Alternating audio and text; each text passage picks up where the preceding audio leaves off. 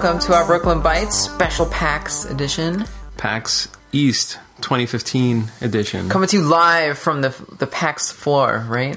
That didn't work out. No, we did have the best intentions of recording at the actual PAX East show, but that didn't work out, so...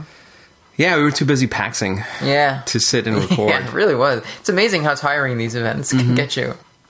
Yeah, and even we even thought, well, maybe we'll record something when we call it a night and head back to the room. But even then, it was so late most of the nights, and just didn't work it in.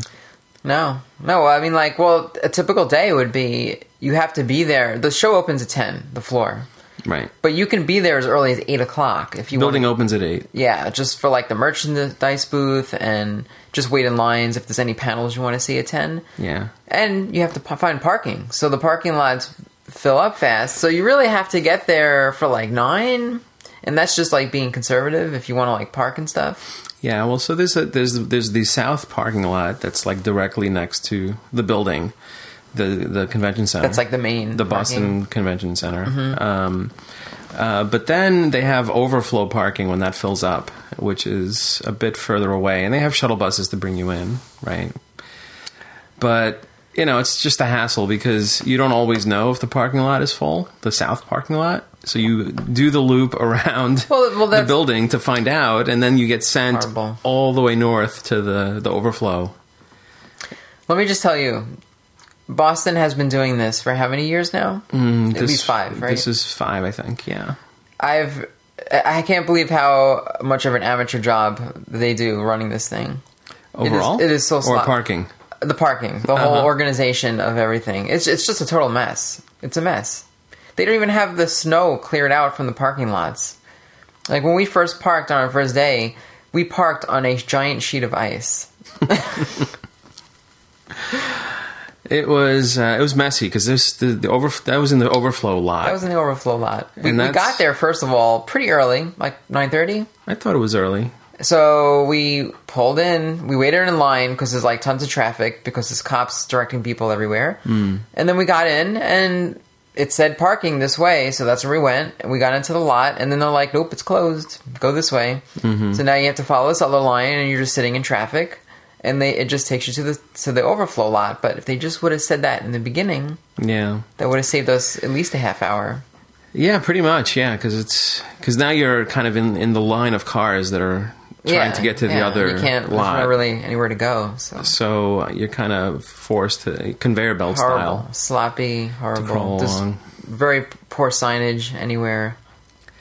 I think they just They should cut off that entrance once that lot is full. Sure. So that you don't bother going that way. But the problem is you have to go the complete opposite direction to get to the overflow lot. And that lot is small, too. That main lot? I don't know how much space they have. It's hard to tell. Well, you mean the first one? The first, that main it fills up pretty quickly. It seems way too small for a convention center of that size. Mm-hmm. Yeah. The overflow area is near the docks, I think. It's on a jetty, which is kind of like a thing that sticks out into the water. Mm-hmm. And, I guess they didn't have it completely cleared out because it's pretty abandoned over there. I mean, it's not heavily trafficked, I don't think. No. But, that was a bit of a problem. But, these shuttle buses, you line up for the shuttle and get over there. But, of course, it's, Boston has gotten clobbered this winter. They're That's true. They're, hammered pretty bad. And, it was not comfortable waiting in the air, in the cold air, waiting for that shuttle bus. Waiting for that shuttle bus. Right, exactly. To pull up. It was cold. So, it was an uncomfortable start. And especially, I couldn't believe seeing these girls in, super short, butt showing, skirts and, bare skin everywhere. And they're just standing in the cold. I don't know how they did it. I could not even imagine that. I think this must be part of the cosplayer code to be able to, endure any weather conditions for the sake of your costume and your look. I wish I could have not experienced that, but I wish I could see what it feels like because I had 4 layers of like jackets and sweaters on, and I was freezing my butt off. Yeah. I don't know. It was definitely cold. I mean, it was in the 30s, and maybe a little less in most situations. Yeah. No, at night it dropped to single digits. Yeah. Really? Yep. Okay. I checked. I know you're very conscious. I was checking the weather of the the whole temperature. time. I had my coat on. I didn't feel that bad. I don't handle the cold too well, I guess. Yeah. Well, But I mean, aside from that, the actual convention itself is inside. It's a little bit more organized, a little better. sure. Yeah, I don't know what they were up to. I think they recently did make note of how many PAXs they've done so far, including, all the different locations. Yeah. I don't remember what the number was, but it was quite a lot. It does seem like they have Attendance?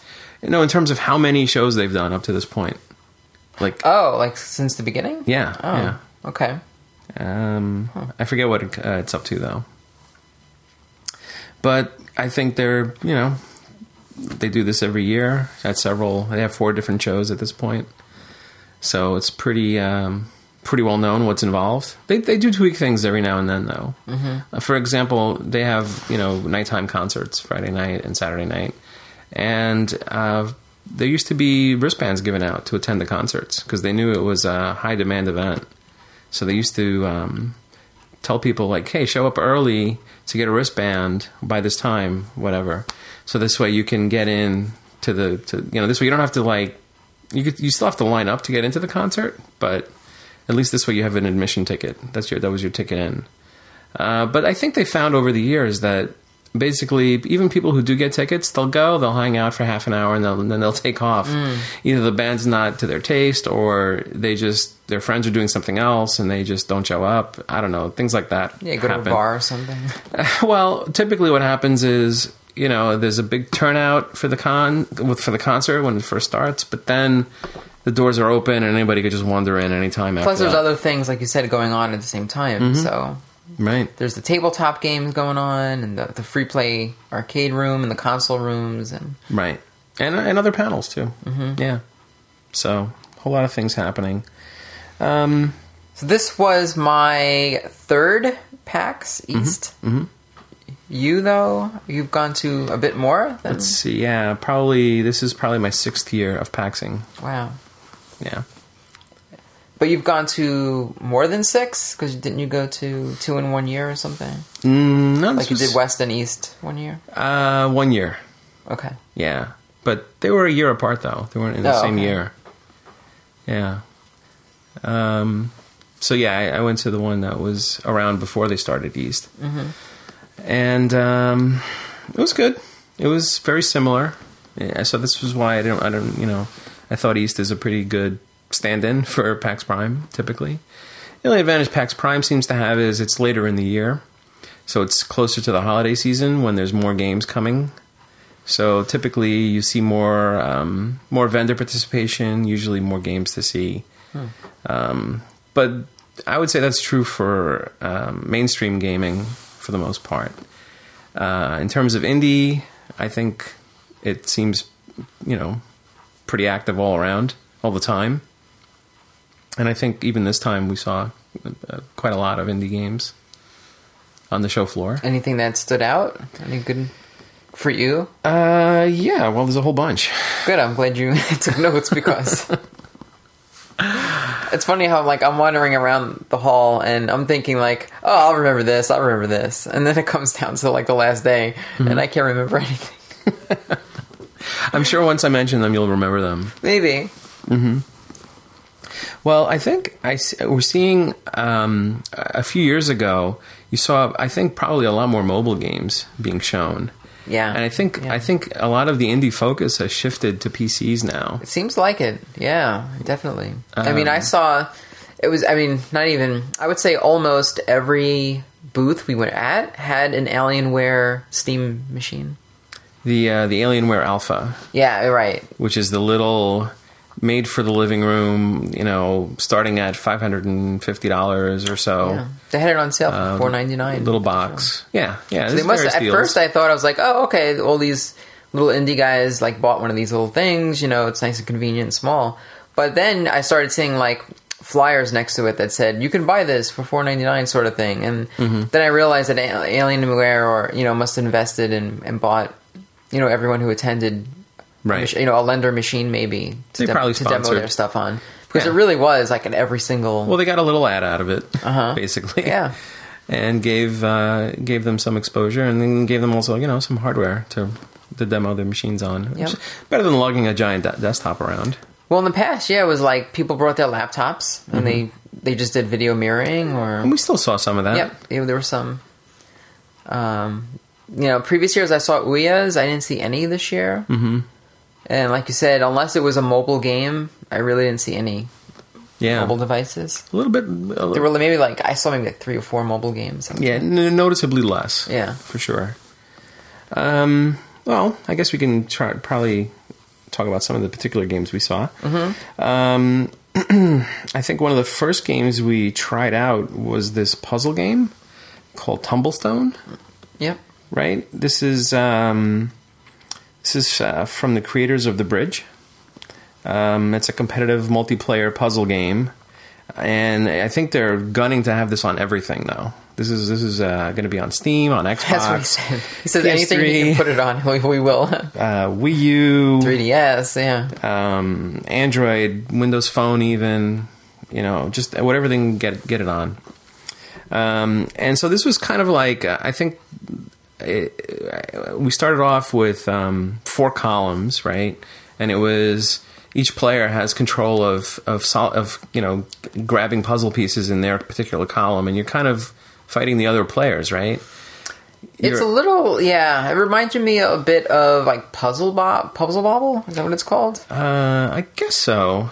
But instead of balls, you had just sort of like that Sega Columns game. You just had blocks. Well, it was really similar actually to Magical Drop, if you've ever played that. Oh, yeah. Where basically you collect 3, so you have a layout of different colored blocks, and you collect 3 in a row. Mm-hmm. So you pull them down from the top, and you have to do it in such a way to match the colors when you do that. Yeah. But basically what you're trying to do is you're trying to solve the column in your area before the other players do. Right. And if you get stuck, you can reset it, but then that puts you behind. Yeah, so it's all... Unless the other person's just as slow as you are. Right. But you're basically trying to finish your puzzle before the other players do, and then when you do, you kind of win the point. Yep. And then you're trying to get to a certain score. So I thought that was pretty fun. Yeah, I had fun. I kind of liked it. I liked it, yeah. I even had... It was funny, I heard someone talking about it who...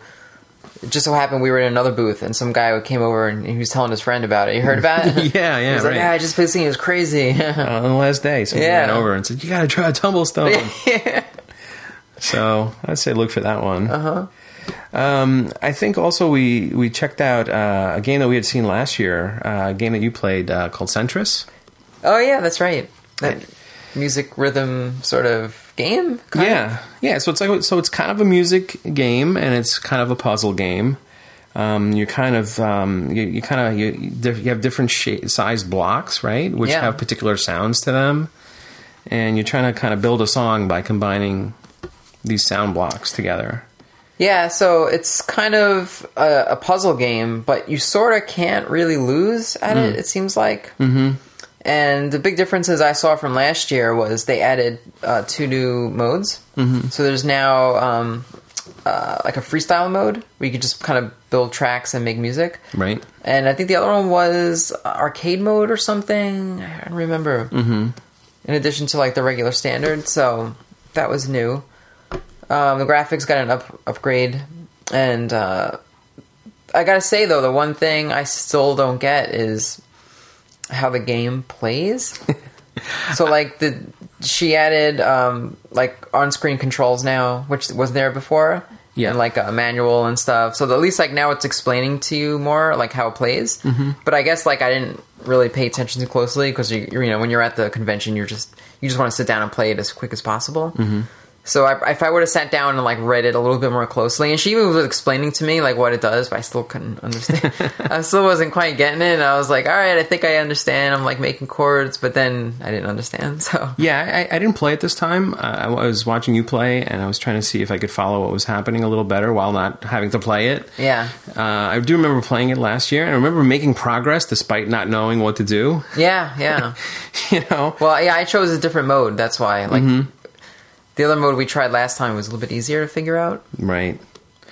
Yeah, but it was cool that, you know, the designer was there. It looks good. Yeah, it's shaping up. I'm actually looking forward to that. It's going to be on Ouya, she said, and everything else. It's on PS4. Steam Early Access currently, coming to PS4 as well.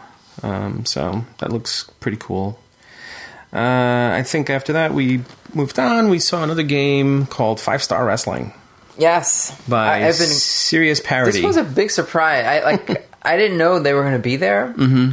So I was really shocked. I was like, whoa, I didn't know this game was like this close to development, like coming out. I know you keep your eye on all indie wrestling games being made. Yes. So I was pretty excited to try the point where they out. blur together. Well, yeah. Well, this was... So I played through the game. I played the demo and stuff, and then I talked to the developer. And we tried to sample a full match. We played a full match. Mm-hmm. And I started talking to him, and I'm like, I can't believe, I just kept talking about, like, referencing another game, and I got his game confused with another game in development, because there's, like, 3 indie wrestling games in development right now. And I think the other one is... not Action Arcade Wrestling. It's Wrestling Revolution, maybe. No, that one's out already. There's another one. Shoot, I don't remember now. But Pro Wrestling X. That's it. Right. Yeah, that one. Yeah. So then he told me, he's like, "No, you're thinking of Pro Wrestling X." I'm like, "Oh yeah, all right." Yeah, well, this one's a 3D wrestling game. It's on PS3. Yeah, because he's been working on it. So they've been at it for a while, and it's going to be a downloadable title on PSN. Yep. And I noticed they have in keeping with the theme of many of these games, they have sort of I don't know, I guess you could say sort of stand-in wrestlers. They don't have official wrestlers. They have so they have fake wrestlers based on wrestlers that you know. They don't have the money for licensing and stuff. So you have Harvey D in this game. Yep. And you have Greg Hardy. Mm-hmm. Yep. And they likenesses are kind of close, but not exactly to the original wrestlers. Yeah. But not a huge roster, surprisingly. I think there was only like eight fighters, he said. Right. And the one they had one ring ready to go at the show, the like default gym wrestling ring, looked like a training room. But I did see someone chose another like arena style ring, so I don't know how many like backdrops there are in the game. Mm-hmm. What was your impression of the game? Well, this one is... We played it, like a good 10 minutes. Yeah. I thought it still looked like it needed a bit of work to it. I mean, I felt the same way. For one thing, they're going for a kind of a realistic look. Yeah. This isn't like a lot of games where it's sort of, comical or just kind of, fantasy based in some way. Full 3D. It looked very reminiscent of like the old No Mercy style game. Right. Just because of there was a lot of clipping issues. There was a lot of clipping, yeah. And I wasn't sure if the moves list was complete because I kept doing the same move over and over. I know these wrestling games like by the back of my hand, and I could not pull off other than like the finisher and like the basic like Irish whip. I couldn't figure out anything. Right. And there was instructions that said that like press this for grapple, press this for pin, but it was the same moves every time. And I think once I pulled off a different move, and I had no idea how I did it, but. No, even when the guy was on the ground, like usually you can like pick up the guy, you can do a submission or something. No, it was just pin him or you can just stomp him. That was it. Right. So I don't know. That seemed a bit like maybe needed some tweaking. I think it's scheduled for this month. He said it's for March. When I asked him when it's coming out, I'm thinking like 2016, 2017. We need funding and stuff. He's like, it should be out in another month. I'm like, oh, okay. Right. Yeah. But I mean, I'm still looking forward to it because I play anything that's any wrestling game. So. Sure. Yeah. Well, unfortunately, it's PS3 only at this point. So.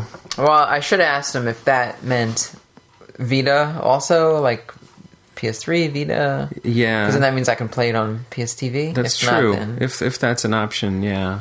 But I didn't see any indication that it was on any other platform. But who knows? Maybe that's an easy port. I have no idea. I don't know. Yeah. What else? Let's see. I guess we can move on to a game I saw called Rive, I think. And this was that 2D kind of platform shooter where you sort of have a guy that you control, and there was like kind of a hacking element to this as well, where you could sort of send instructions to the enemies and try to like take them over. Right. Was this the one that like I told you looked like Blaster Master? Yeah. That same one. A little bit of that, a little bit of Metroid maybe. Yeah. Although it's not, you wouldn't really strictly call it a Metroid style game, but it just felt like it, just because there was a lot of tubes and stuff transporting you to different areas. And so it was very reminiscent of like morph ball tubes and stuff. But great looking game, I thought. Visuals were nice. Lighting was great. Yeah. A lot of particle effects. This one's from a developer called Two Tribes in the Netherlands. I found out, and they're going to be on Steam, on PS4, on Wii U, and on Xbox One. So it's going to be available everywhere. It looks really good to me. Yeah, it looked great. So that's definitely on my short list of games I would pick up if and when they come out. And that's the other thing you end up seeing a lot of games here that may or may not be coming soon, or may not even come at all in the end. Who knows? Yeah, that's true. So. Well, there's some games that this is like the third year we've seen them, and they're maybe not still out yet, you know? Yeah. So it happens. A lot of times these are indie devs. They, don't have... Some of them are not... This isn't even their full-time job, making these games. Yep. They work nights and weekends to and some of them get these games out. They're doing... They show off these games in hopes that someone funds these games. Like, they'll do like a quick level or a demo or something, and hoping that someone sees it and maybe can fund it so they can finish the game, or without going to Kickstarter and other options. Right. Yeah. And I guess I'll also mention something else that we saw at the Shovel Knight booth. They were there. Yacht Club Games. Oh, yeah. They were showing off the new expansion. There's going to be a free update to Shovel Knight coming out called Plague of Shadows. I thought it was Plague of Shadoma. That's what I was calling it. It was a very medieval sort of font. I couldn't make out the font. That you couldn't read too easily. It was not readable. It was a poor choice of font. They're trying to look a little gothic there. What can you do? I suppose. Well, so it's going to be a free update that's coming out on sometime early this year. Free update to Wii U owners too. Yeah. Anybody who's currently got the game will get this update. I guess it's got some new playable characters in it. And of course, the game is also coming to PlayStation 3, 4, and Vita in April. And it's going to have some exclusive content. Kratos is going to be a boss battle, I believe, in the game. Mm-hmm. And even the Xbox One version is coming. That's going to have the Battletoads in them as well. But the cool thing we saw at the booth is they had a physical box and manual for the game. Yeah, that was pretty cool. I think it was $15. It was designed to look like an NES box. Mm-hmm. Full manual, like NES shape size. And full color. It was a thick manual. Yeah, it was pretty nice. Mm-hmm. Yeah, I was a little tempted. I was tempted too. I ended up passing on it, but... Yeah, I don't know. Maybe I shouldn't have done that. Well, it was pretty neat. It's a nice collectible. I don't know if I like the game. That's the problem. I didn't play it yet. Like, why would I buy the box and can't even play it? I don't even own the game. Should that really get in the way of collecting? For me, yes. Whether it's a good game or not. I try to think logically. You have more sense than I do. Maybe, I suppose. I don't know. Well, so in that same theme, there was another booth run by IndieBox. And this is a company that does actually make special edition physical box versions of independent it's bizarre. Digital games, right? Mm-hmm. So like games that are typically downloads only, they'll give you a custom USB drive with the game on it. Are they giving you that too? That's how they publish the game. Oh. Yeah. As well as, just a unique cover and everything else that you would normally find. Also, like, similar shape to an NES or Super NES box. Mm-hmm. Yeah, it depends on the game. It depends on the style of the game. Like the game in particular that you were trying out was Super Win the Game. Yeah. Yes. Which I think for that one they even made a custom like Super Nintendo controller, pretty much. They did, yeah. With a label for the game on it. Yeah. Mm-hmm. Yeah, so it was USB type, and I don't know, that game seemed to have some. It was an interesting design. I don't know, very minimalist. It was one of those like possible type games where you kind of just have to trial and error and find out what you're doing. Mm-hmm. It seemed like. Seemed okay though. I don't know, if I had the time, I might go back to that game. Yeah, and some of the other titles they had boxes for was Rogue Legacy. They had Lufrausers. I was close to buying that Rogue Legacy. Oh, that particular one you liked? Yeah, I didn't like that. That was the problem. I didn't like the art style too much. It seemed like I felt like I could just do that myself. I could just download the art and just print it out, make a box. You probably could. But I would have preferred they put a little bit more like graphical nuances to it to make it look like a style, more style to it. Something a little more commercial, maybe. Maybe, yeah. It didn't look factory produced enough. I see. Yeah, I could see that in certain cases. I think some look different than others. I mean, yeah, they didn't exactly. It's not like they had a matching look to each other. No, there was no uniformity or. Mm-hmm. Yeah, I think so. I mean, the different boxes did have different styles to them. I think Mousecraft was another one of the games they had there. Maybe. And also Lufrausers, like I mentioned. Oh, that's right. Yeah. So that was one of the ones sold out ones. It's not available anymore, unfortunately. That's what they were saying. Yeah, they said they've unexpected how much demand they've been for these boxes. Mm-hmm. Yeah. So I think they have a plan where basically you can subscribe, where you pretty much you pick a plan and you kind of get every new game they make as they come out, or you can go back and purchase previous ones as kind of a single purchase. But I guess maybe you take a chance that there's not going to be any left. Maybe they sell out. I don't know why sometimes. They can't just reprint them unless they have a licensing deal where they can only print. That could be what it is. Right? Did they say how much they were? It was like 20. I think some of them were like 25. And that was without the game. That includes the game. Oh, okay. Yeah. Yeah. So I mean, if you already own the game, then I guess that's an additional cost. If it's a game you like and you want a box for it, then you're still you're still buying a new copy of the game when you buy their edition of it. Yeah. But I think it's an interesting idea, nonetheless. I kind of like it. Mm-hmm. I think it was similar to what they did with that, like Mega Man 10 press kit. I think that came out a couple of years ago. Was it Mega Man 9 or 10 that they did that for? Yeah, one of them, 9 or 10. Mm-hmm. Yeah, they released that mock box, NES box, short for it. Yep. Yeah, so that's pretty cool. That continuing to do that in other forms. There was another indie game that did that same thing. I don't know if it's on your list. Mm-hmm. We played it last year. It was called Anne.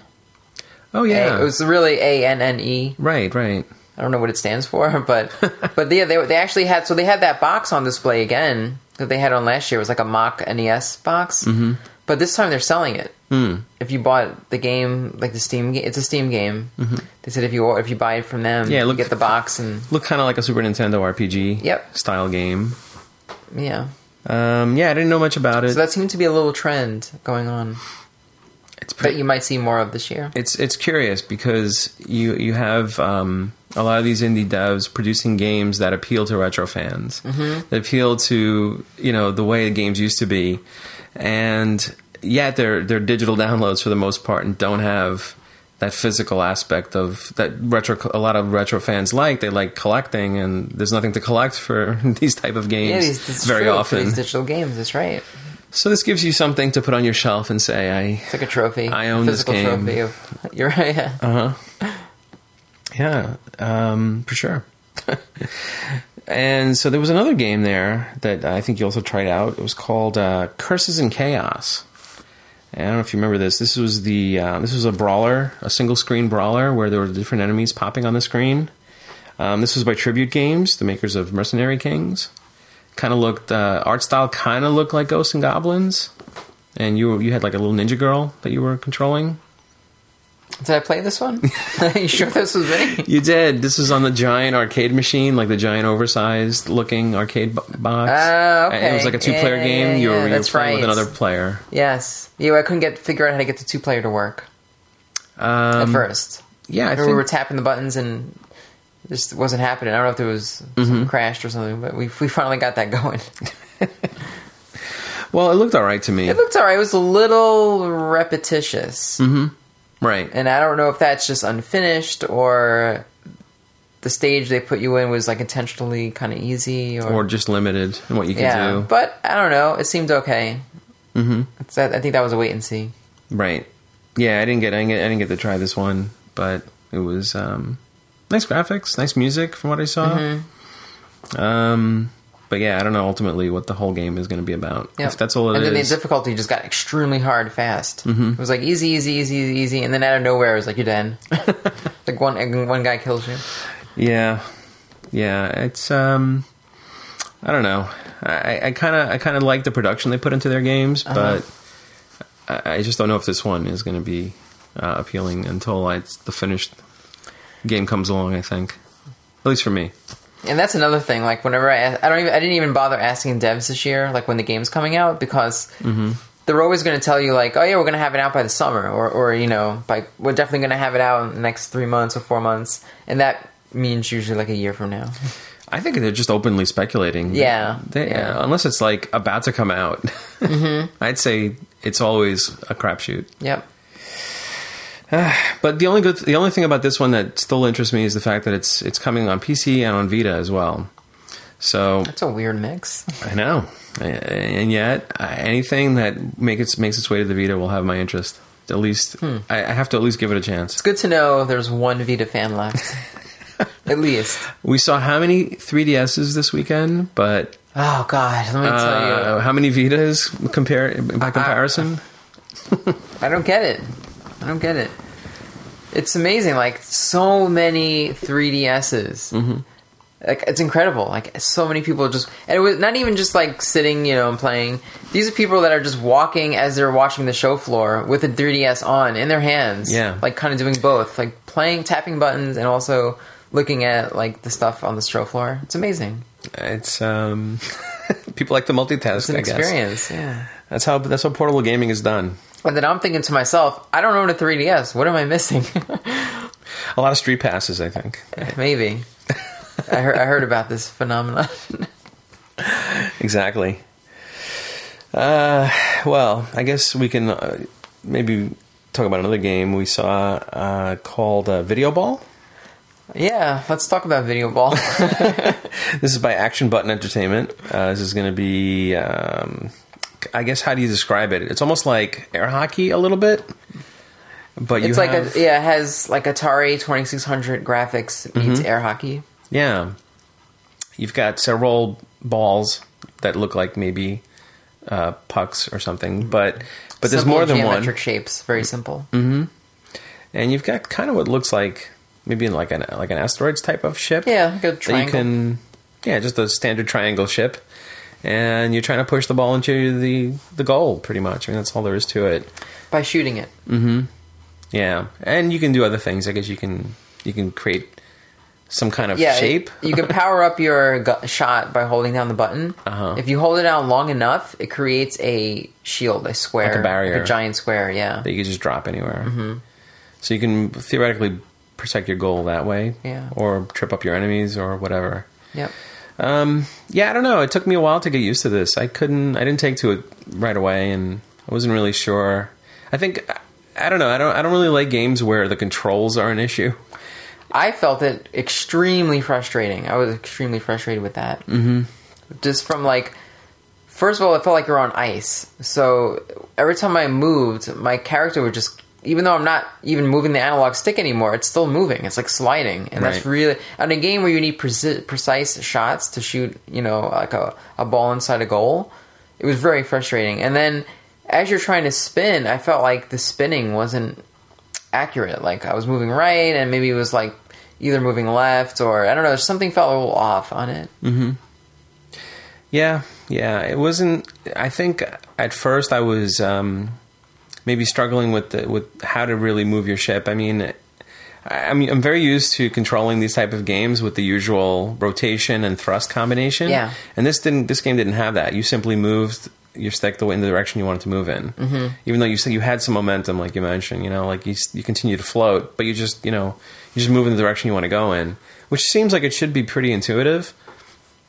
But for some reason, it just wasn't working for me. So I don't know. This game does seem to be getting some attention, some buzz to it. So I'd say check it out and see if it is to your liking. I walked away from it. I was ready to throw the controller. I was so frustrated playing it. We were playing 2 versus 2. It was, yeah. And I abandoned my teammate. I was left with no choice but to follow. Once you cut out, I think we were losing 5-0 at that point.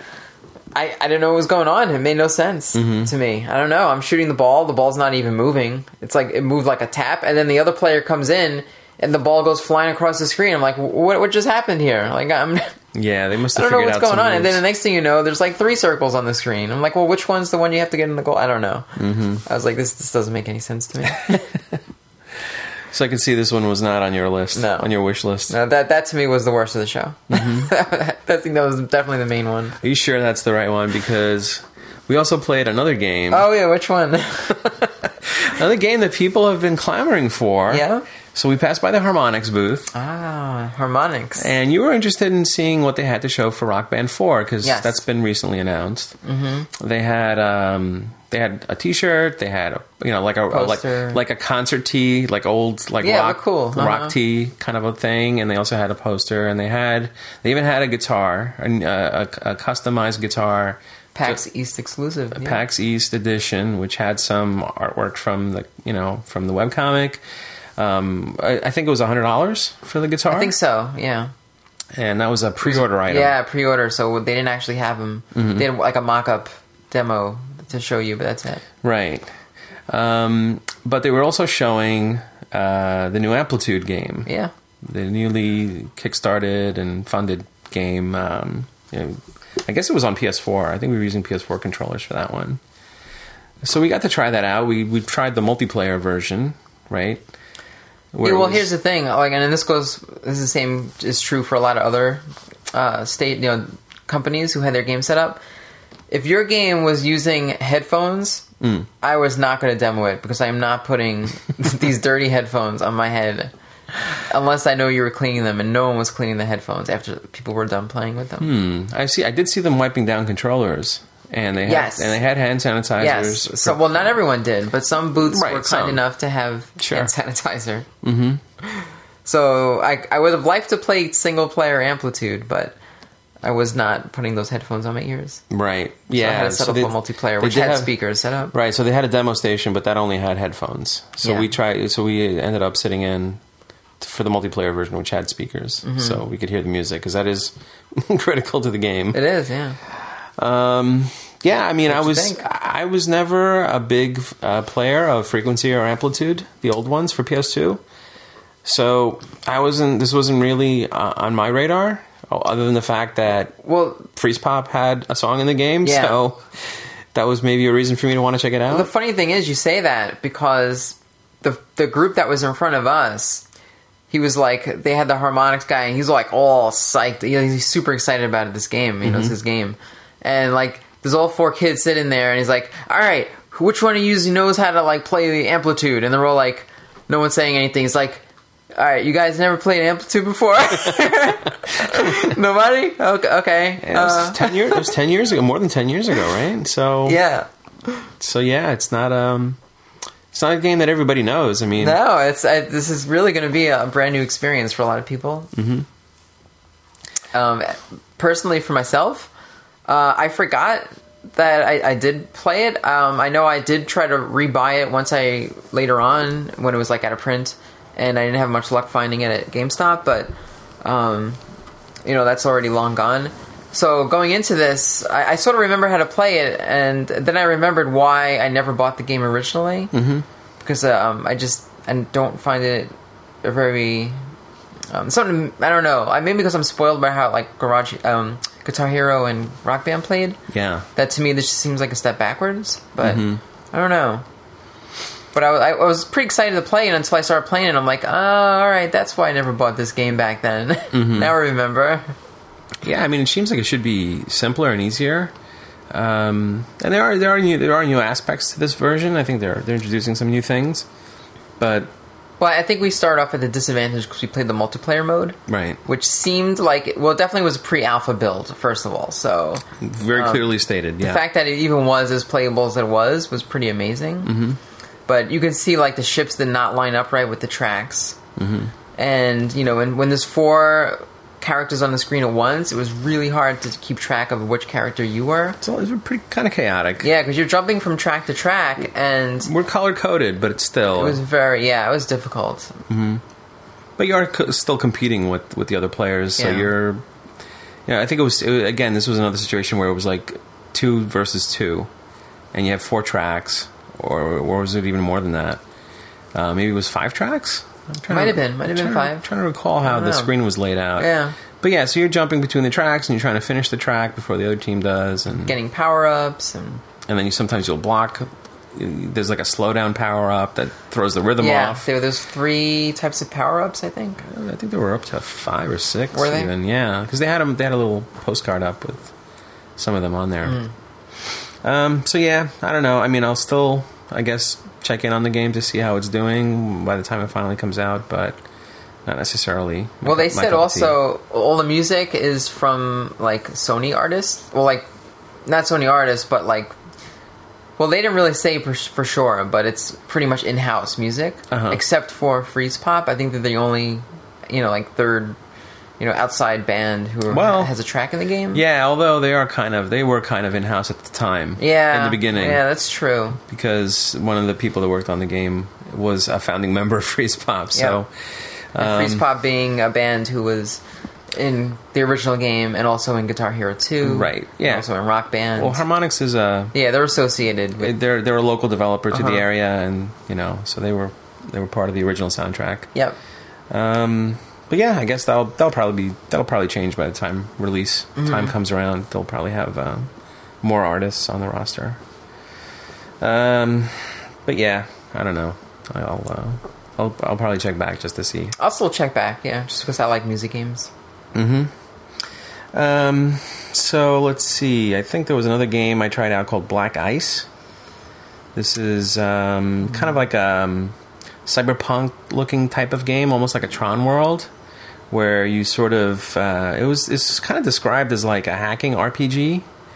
You remember this one? This is the one I sat down and like I had to hack these terminals while these like spider looking creatures pop up out of the spiders. floor. Yeah. Looked interesting to me because of the aesthetic. I kind of it had look like of the game. The vector kind of glowing perspective with the little like digital spiders that were coming towards you. Right. Yeah, but I don't know. I couldn't really get a sense of what the whole game was going to be, if that's all there was to it. Yeah, I didn't get it either. Like, with the, other than the obvious, which was, avoid the spiders. And Right. Yeah, so I woke up to it's a third-person view. Or no, it's actually a first-person view. And it looked like I was in some kind of computer-generated landscape. And then I went up to a terminal, and then as I was hacking it, some creatures would come up to try to, get me to stop. I guess they're trying to protect it. So there was like spiders and like a giant scorpion and some other stuff. And it looked visually nice, but I couldn't really tell much more about the gameplay. I think that's also currently on Steam Early Access.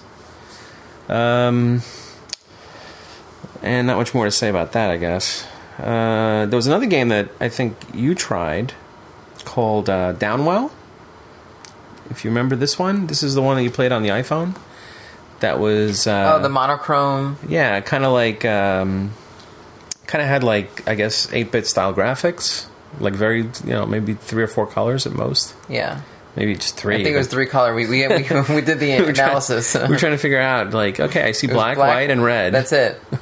So very minimal, minimal graphics. Yeah, but yet interesting gameplay.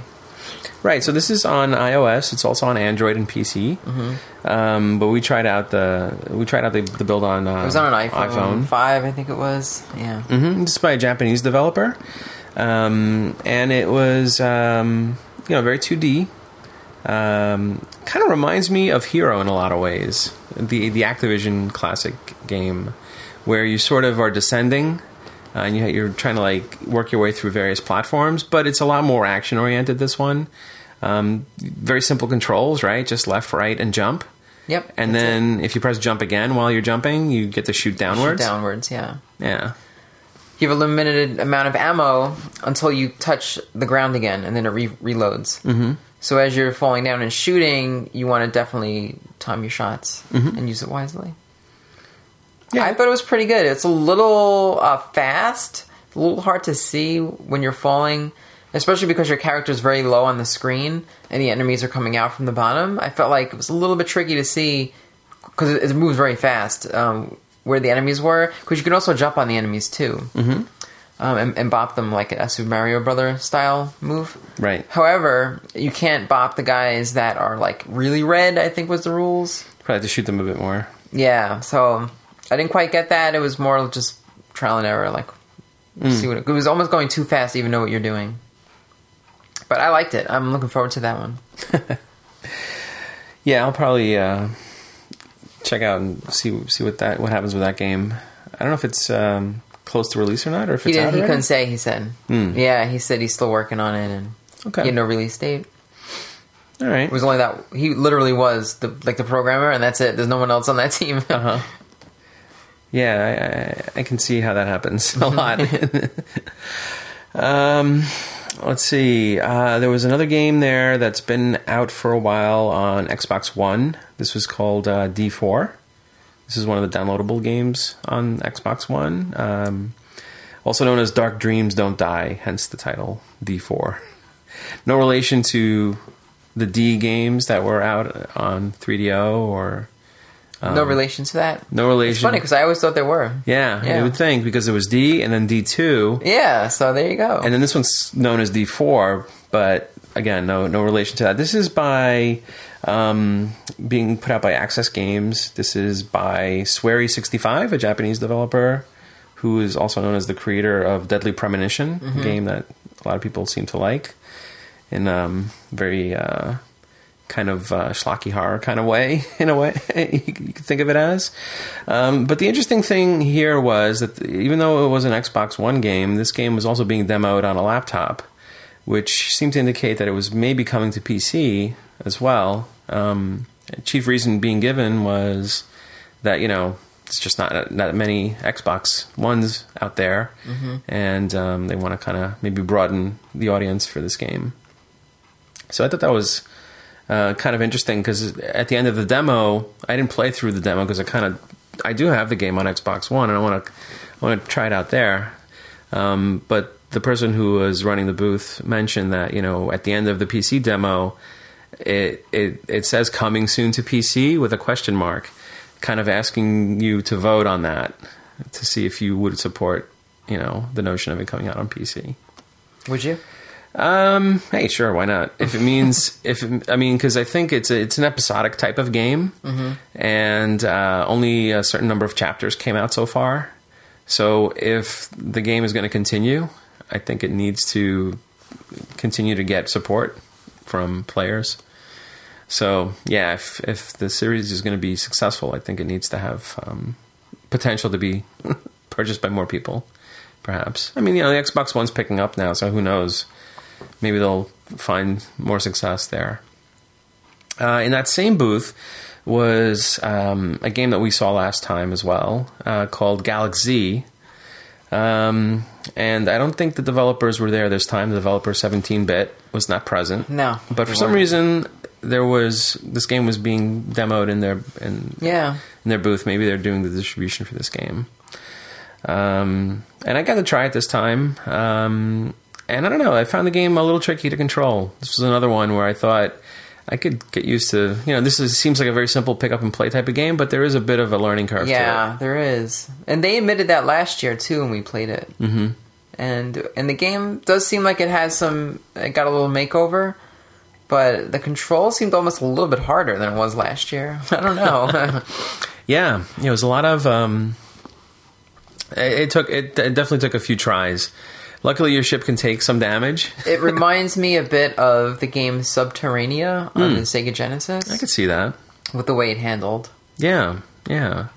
Even in the style of the game too. Yeah. Yeah, it's a cool looking game. I mean, it's got a very 80s anime aesthetic to it. Oh, it looks super cool. Yeah. You know. So we were told this game was going to come out last summer, and so it's still being worked on and tweaked. So, like we said, we don't know when these games are ever going to finally come out, but hopefully soon. So another booth that I found interesting was Media Molecule was there, showing Tearaway Unfolded for PS4. This is a game that the original Tearaway came out on Vita, but again, because there are maybe not as many Vitas out there as people would like, namely the developers, they want to see their games on more people's hands, so they're porting this game to PS4.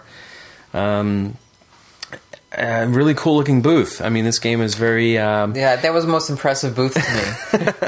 Well, it was a tiny little out. booth, and somehow it just it had projected like a lot of color and interesting design to it. This is a very papercraft based game. So the whole booth, the whole wall was like covered in like different colored sheets of paper and like scraps of paper, like colored like paper. cardboard, right? Yeah. And they even had a big table where people were just making like different colored paper animals and shapes and objects and things. So there was a whole like activity center there beyond just the game itself. I thought that was pretty cool. Another game that looked interesting to me that I didn't actually try out was this game called Mini Metro. And you had your eye on that one. Yeah, so this one kind of looks like a picture, a subway map.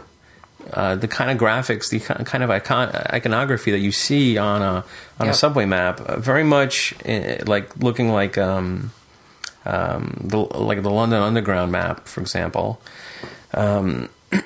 This game is sort of like a train sim. You're kind of designing tracks and the flow of traffic and moving passengers around and things like that. But it's almost like the whole subway map itself is animated. So just from that basic premise, I'm interested. Even though train sims are not really a genre that I've taken much interest in historically, just like the look of this game, and I thought it was pretty cool. So I'll be... Yeah, I didn't find everything to me seemed kind of bland and not that interesting, but it's funny how one person can see one thing and another person... You say bland, I say minimalist. That's how I position it. So this looks pretty much like a computer, like on Steam platforms. So it'll be on Windows, Mac, and Linux. I think it's another early access type of game. Let's see. Another game that sort of fall in that category was a game called Nuclear Throne, and this was being shown by Vlambeer, the Dutch developer. I didn't get to play this. I just saw a lot of people playing it. This looks like kind of a dungeon crawler roguelike style game, but your characters are kind of mutants in like a post-apocalyptic world. So that makes it interesting to me from that start. Well, the great thing is we didn't have to play it there because we can play it at home because they gave us a free copy of the game. Exactly right. So there you go. So yeah, that's one of our freebies for the show. We ended up getting codes for the game because there was a challenge put on the board next to the game saying if anybody got to level 4 in the game or beat it, anyone who was watching, anyone in the crowd, and there was a big crowd at the time. It was pretty big. People were cheering on the players at that point. Anybody there, when the win occurs, gets a copy of the game. So that was very cool of them. Yep. To pass the game out. I did end up buying a shirt from them anyway. This is from the makers of Ridiculous Fishing. Yes, and Lou Fraser. And Lou Fraser's as well. And so I ended up buying a Ridiculous Fishing t-shirt from them. Should have bought the hat. The hat. The hat. They had one left. One hat left. They had the last. How'd you pass that up? The last hat for Ridiculous Fishing was for sale. Yeah. On the table, but it also had a ridiculous price tag on it. Come on, $1,000 is not worth it. $1,000. Now, you could almost think of this as a charitable donation. You're helping an indie developer continue to make games that you like. But for $1,000, I would have to pass. I'm gonna say there's probably a more charitable. I even waited until the there. last day to see if they discounted that hat. To mark it down to $9.99.97. Something like that. Yeah. They weren't budging. That might have to go into price. the delusional eBay sellers group. Well, I can understand them soliciting for something like that. That's fine. They're I actually would have been shocked if someone bought that. It wasn't totally far-fetched, but that would have been really funny if it was gone. I don't see it happening. So another game that I wanted to check out, even though I didn't think it was going to be at the show because it's going to be released imminently. Actually this coming week, it should be Hotline Miami 2 coming out. I didn't see Denaton Games listed on the list of exhibitors, but Devolver Digital is there, and since we just talked about the original game on our last show, it was very much on my mind.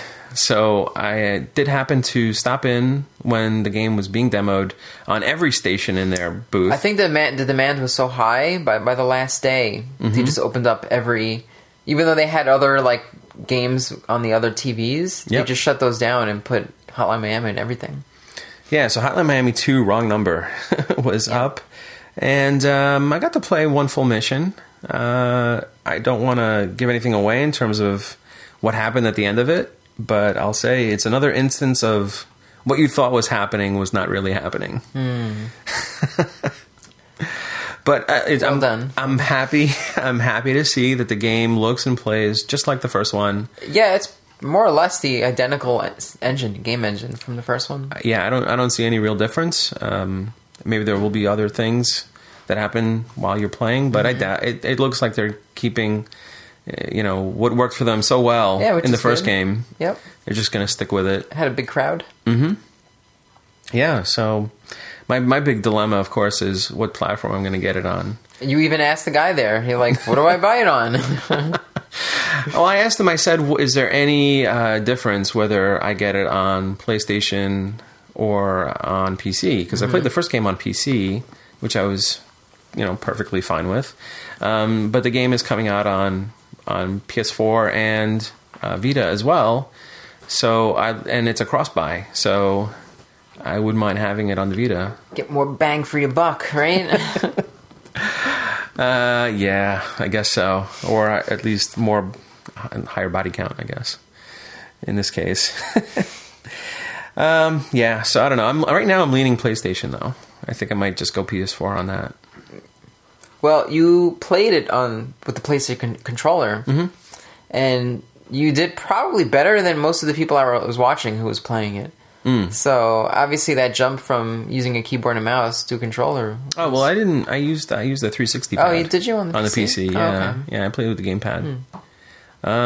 Yeah, I think I tried it with the mouse briefly with the keyboard controls. I didn't really see any benefit to it. It looked like it was going to be faster and easier with a controller, so I stuck with that. I think they had some other. They had like a special edition of the game for sale at the booth. It might have sold out. I'm not sure. But it was like a soundtrack set. They came out with like a vinyl record set. Oh right, yeah, the special vinyl edition. Yep. Yeah. Interesting collectible, but I don't have a turntable, so I can't use that. Let's see. I think there was another game there that caught your interest called Dead Pixels 2. Yeah, I mean the game itself was sort of.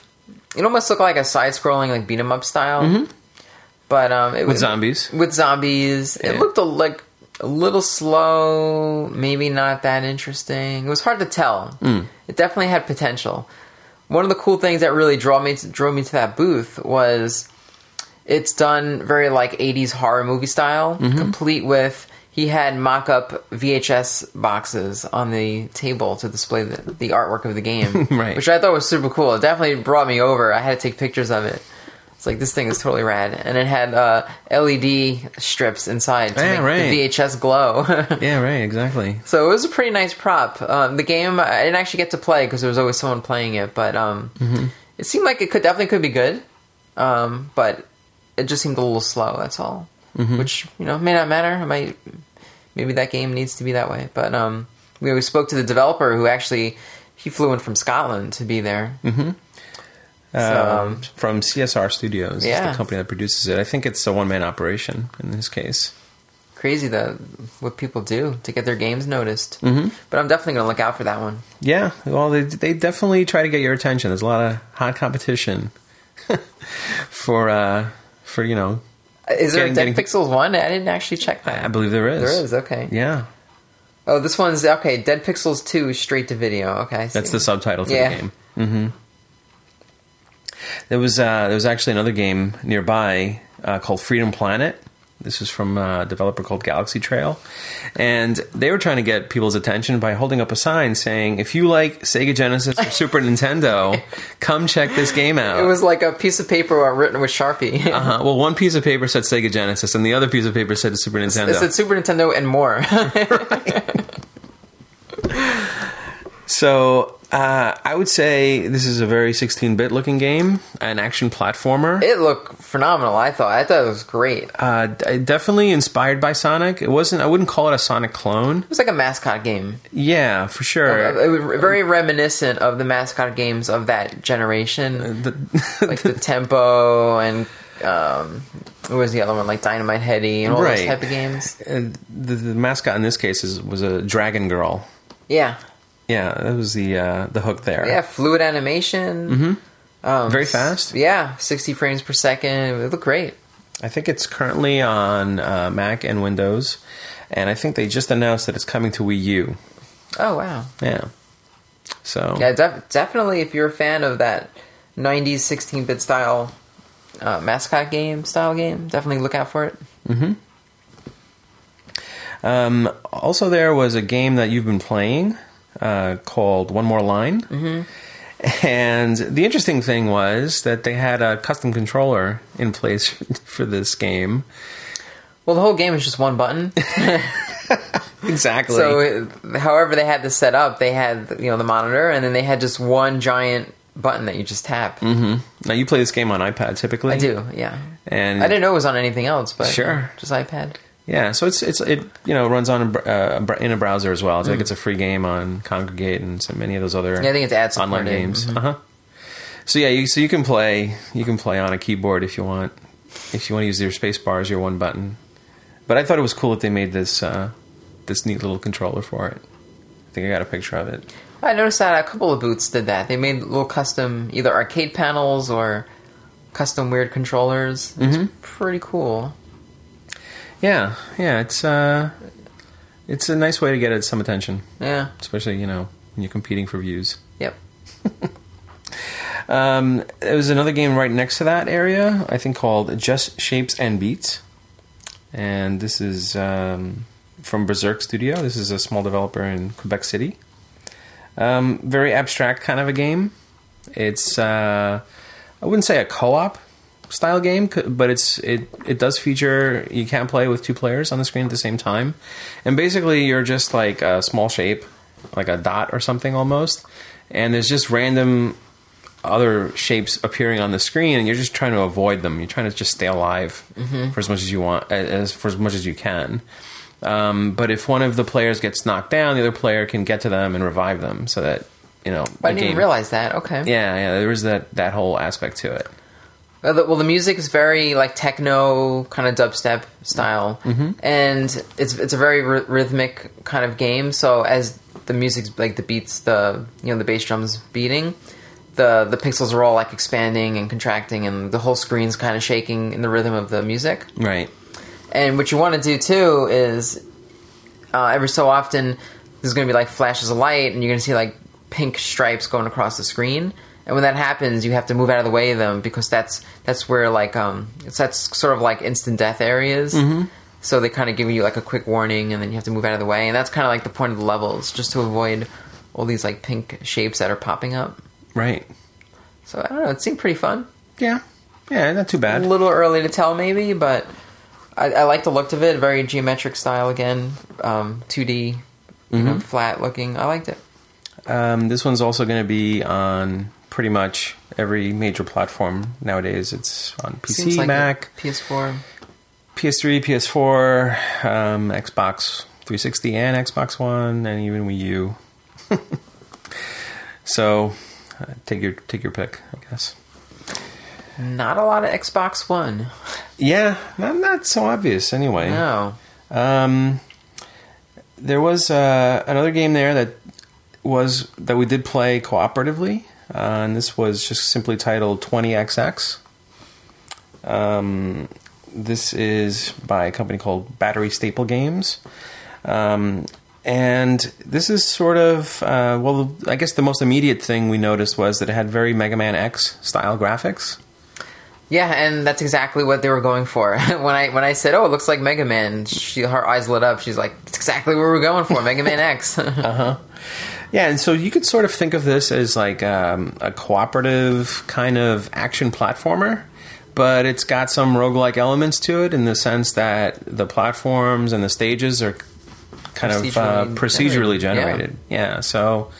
interesting for a platformer to do something like that. Yeah, won't always be the same as you play through. And it does play a lot like Mega Man X. So you have the charge up beam, you have the duck, and the slide, you have the jump off the wall, the wall jumps, and then you have the platforms that disappear in like sequential patterns, which I'm not a big fan of those, but it's kind of a staple for Mega Man games. Right. And those definitely. And there's also secret spots. The bosses are in typical Mega Man fashion, where you walk into a chamber and the door closes behind you and you fight them. Mm-hmm. You have I think a second weapon power up, and then there's shops that you can buy upgrades and other things. Right. So little stores will pop up in areas where you can pick up additional items, and even our characters were slightly different. I think we had different style weapons. Mine was more of a slash type of melee, and I think you had more of a beam weapon or a shooting weapon. I threw a boomerang at some point. I don't know what that was. Yeah, it's pretty cool. Yeah, I thought it looked good. I played fun. I think the game is also still in early access. That's what she said, yeah. They said that it's about 60% done. I mean, it's pretty much a complete game at this point. I think they're adding more levels. Just more levels and a little more polish. When we played, we beat 2 bosses in the short time we played, and I don't know if that was 2 levels or not, so it's hard to say. Yeah. But if the boards change, then you can really definitely play this. I guess the bosses will always be the same, but... Mm-hmm. Yeah, it looked good, though. Yeah. I'll try it again. Yep. It was cheap, too. I think it was like $10 or $5 or something. It was super cheap. Yeah, I mean, these are a lot of the games that we actually got, a close look at. I mean, there was actually a lot more games than even the games we talked about. I mean, we've been talking for a while now, and... Oh, there's like nothing. We didn't even scratch the surface. This is just the games that kind of caught our attention or popped out and looked interesting, but there were tons more. And I would say, probably not that many really big budget games at the show this year. Like the things that you would think of as AAA titles. Compared to my 2 previous years, it was almost, like, to me, like, it seemed like nothing. Yeah, this almost felt like just an indie show. Yeah. And Nintendo was there. We didn't get into the booth because there were just lines for everything. Splatoon was being showed. Yeah, which were on the big screen, so we got to see it a little bit. I mean, there were a lot of stations, but there was just a long line to enter the booth to be able to get access to those stations. Well, the stations you didn't have to wait in the line for. That was only for Splatoon. That's but they had the little mini stations where you can play like Xenoblade Chronicles and other stuff. That we could have just stepped in and played, but... Mm-hmm. Well, those they did have a couple of other 3DS games. They had Codename Steam there, and they had Xenoblade, as like you mentioned. They had Puzzles and Dragons. Yep. But for me, Splatoon was kind of the one I wanted to see. Yeah, I think everybody did. Which is good to see that kind of reaction. I was a little skeptical of how the market would react to a new IP like this. Especially when you can, especially when you compare it to previous Nintendo appearances at PAX. There was nobody there. Right. The booths were empty. So at least now they have people interested in one of their games. It's good. Yeah. Let's see. I think there was kind of a pretty big Xbox presence there too. That's what you say. I know you didn't notice I didn't notice any Xbox. But that was the big giant booth. The first booth that we saw when we stepped off the escalator on the main show floor. Well, you know what? They didn't do a very good job in advertising that because... Well, the first thing you see is Halo 5. Maybe you're just... I didn't even see Halo 5. Maybe you're just filtering that out. You're telling me this as we're leaving, and I'm like, I didn't see any Xbox there. And you're like, well, they had a Halo 5. And I'm like, what? Did they really? Well, there was one section where we walked past a showcase with a bunch of controllers in it. Right? Yeah, there was all the Xbox One controllers. There was various customized Xbox controllers. Xbox One? Yes. That was the Xbox booth. So they had a little contest going where you have to kind of tweet or just take a photo and tweet it, of which one you like, and you have a chance to win it. Yeah. So that's not too bad.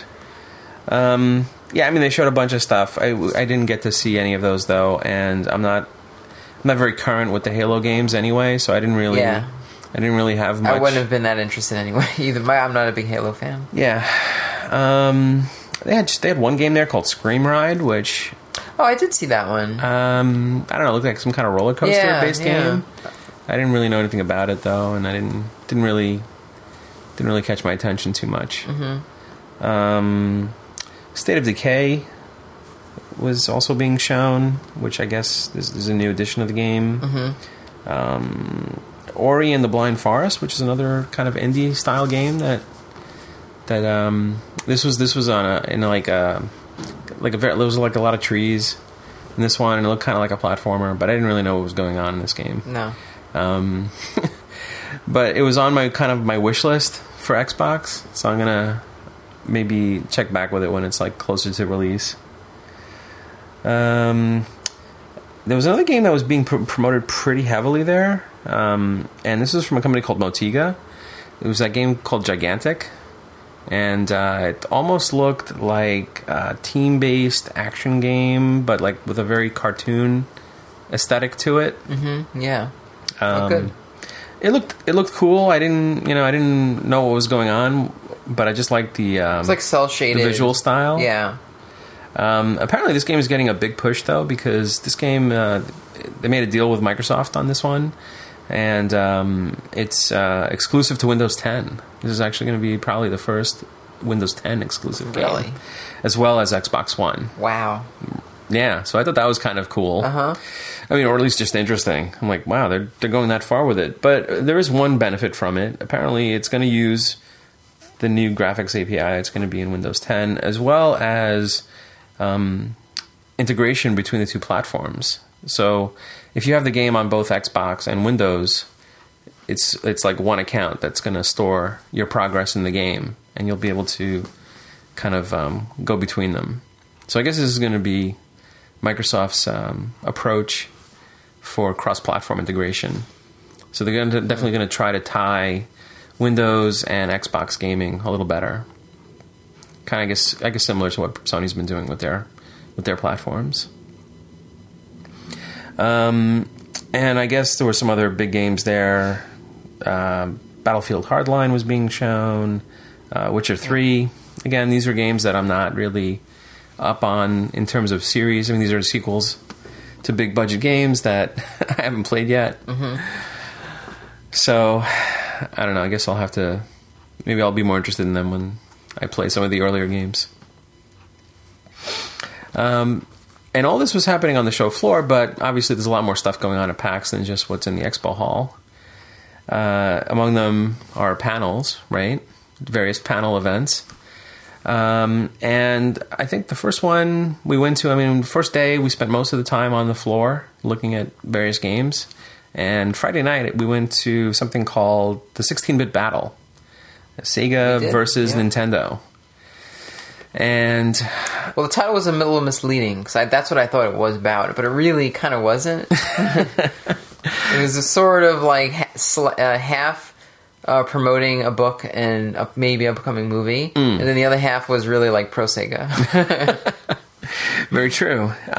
So this panel was being run by Blake Harris, who's the author of the Console Wars book, which you mentioned has been optioned for a film and so on. But joining him was Al Nilsson, former marketing director of Sega of America during the 16-bit era, when the Genesis was some say launched. Responsible for a lot of the Sega attitude of that era. Mm-hmm.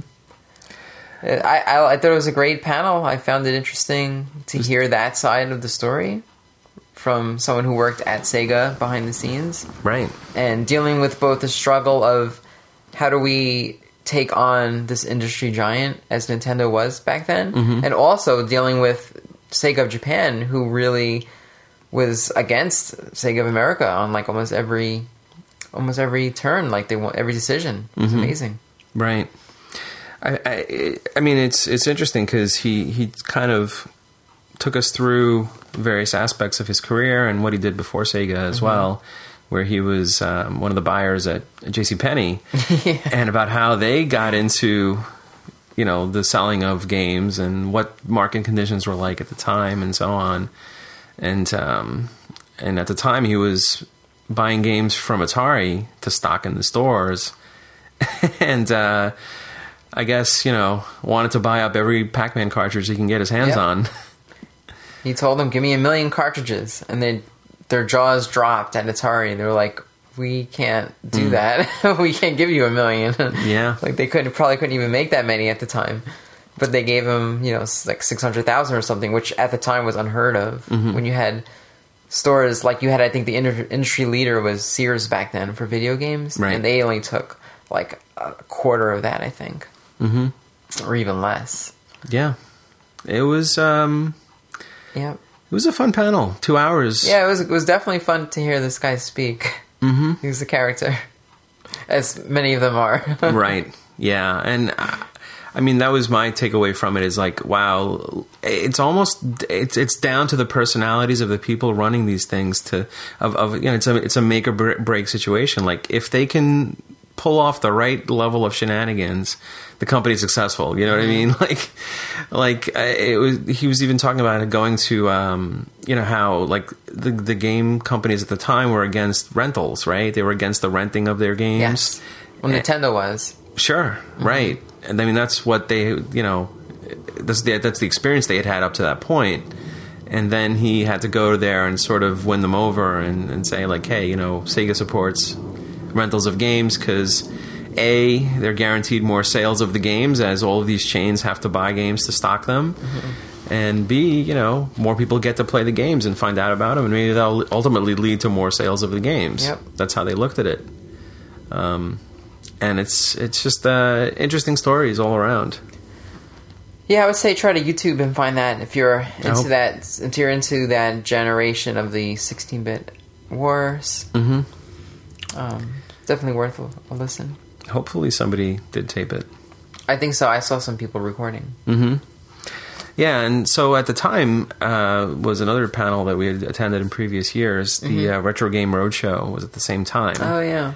And so we had a hard choice to make between the two. We had to figure out, where do we spend our time? So, I don't know. I thought the Sega one was potentially more interesting. So Me too. Yep. It was... hopefully somebody got to tape the other panel as well. Maybe we can watch that another time. On Saturday, we got to see another panel called Awesome Video Game Data 2015. Yes. And this one was hosted by someone named Jeff Zatkin. Which we thought was going to be the most boring, driest thing. We'll be like... And that's why you wanted to attend it, right? Yeah, of course. This was your choice. It was my choice, because I find statistics interesting. Just a lot, like math and data and stuff like that. I like that, personally. So I was like, yeah, I mean, we talk about this stuff on the show a lot, like about sales data. And how it applies to the game industry. And analytics. So to me, I was like, yeah, let's hear what he has to say. So he runs a company called EDAR. Yep. Which I guess gathers up various trends and sales information, and even down to Twitch streaming, and they try to analyze just what's going on in the gaming business, and what can we anticipate, and who's playing games, and that kind of stuff. Yeah. So there was some interesting information in there. I mean, he definitely made the raw data more palatable and more interesting. Yeah, it was pretty funny. Even just starting it off, he made a joke that he couldn't believe how more interested we were as opposed to when he gave the same speech at GDC just a day or two ago. That I was definitely surprised to see a crowd in that room. I was surprised too. Yeah, like young people interested in this. Mm-hmm. But even just on the busiest day, Saturday, like the room was packed. Yeah, and it really was just slide after slide of like bar graphs and pie graphs and any type of graphs you could imagine. Right, but there was a story being told. There was meat behind it. Yeah. Yeah, and we did notice, among other things, that the average age of people who call themselves gamers is going up. Yes. Which means that people continue to play games. As they get older, they're not giving it up, and whereas it's not longer like what he's trying to say is it's always been the stereotype of games are for kids. It's like you still play games, right. Stuff like that. And the truth is, people in their 30s are the ones playing games. That's kind of the median age. 15 years ago, yep. The average age of a gamer was 29, and lately it's been trending into the mid-30s now. So it's and the amount of data that this company of his collects is absolutely amazing. Mm-hmm. Like the detail, and it's just mind-boggling how they can even track all this stuff. I don't know. I mean, like, do I believe this guy? Like, he could just making this stuff up, right?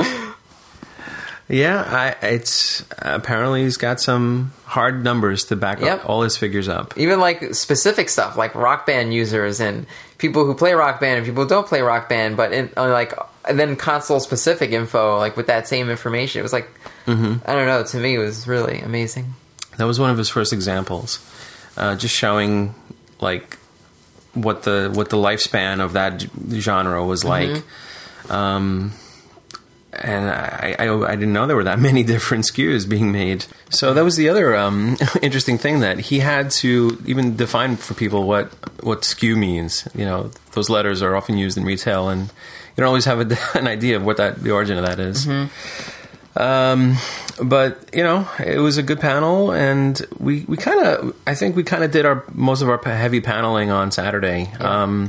Since it is kind of the busiest day of the con. The show floor is wall-to-wall people. Right. You cannot walk. And let me tell you, if you're going to show up at a convention, don't wear those stupid backpacks that stick out a foot from your body.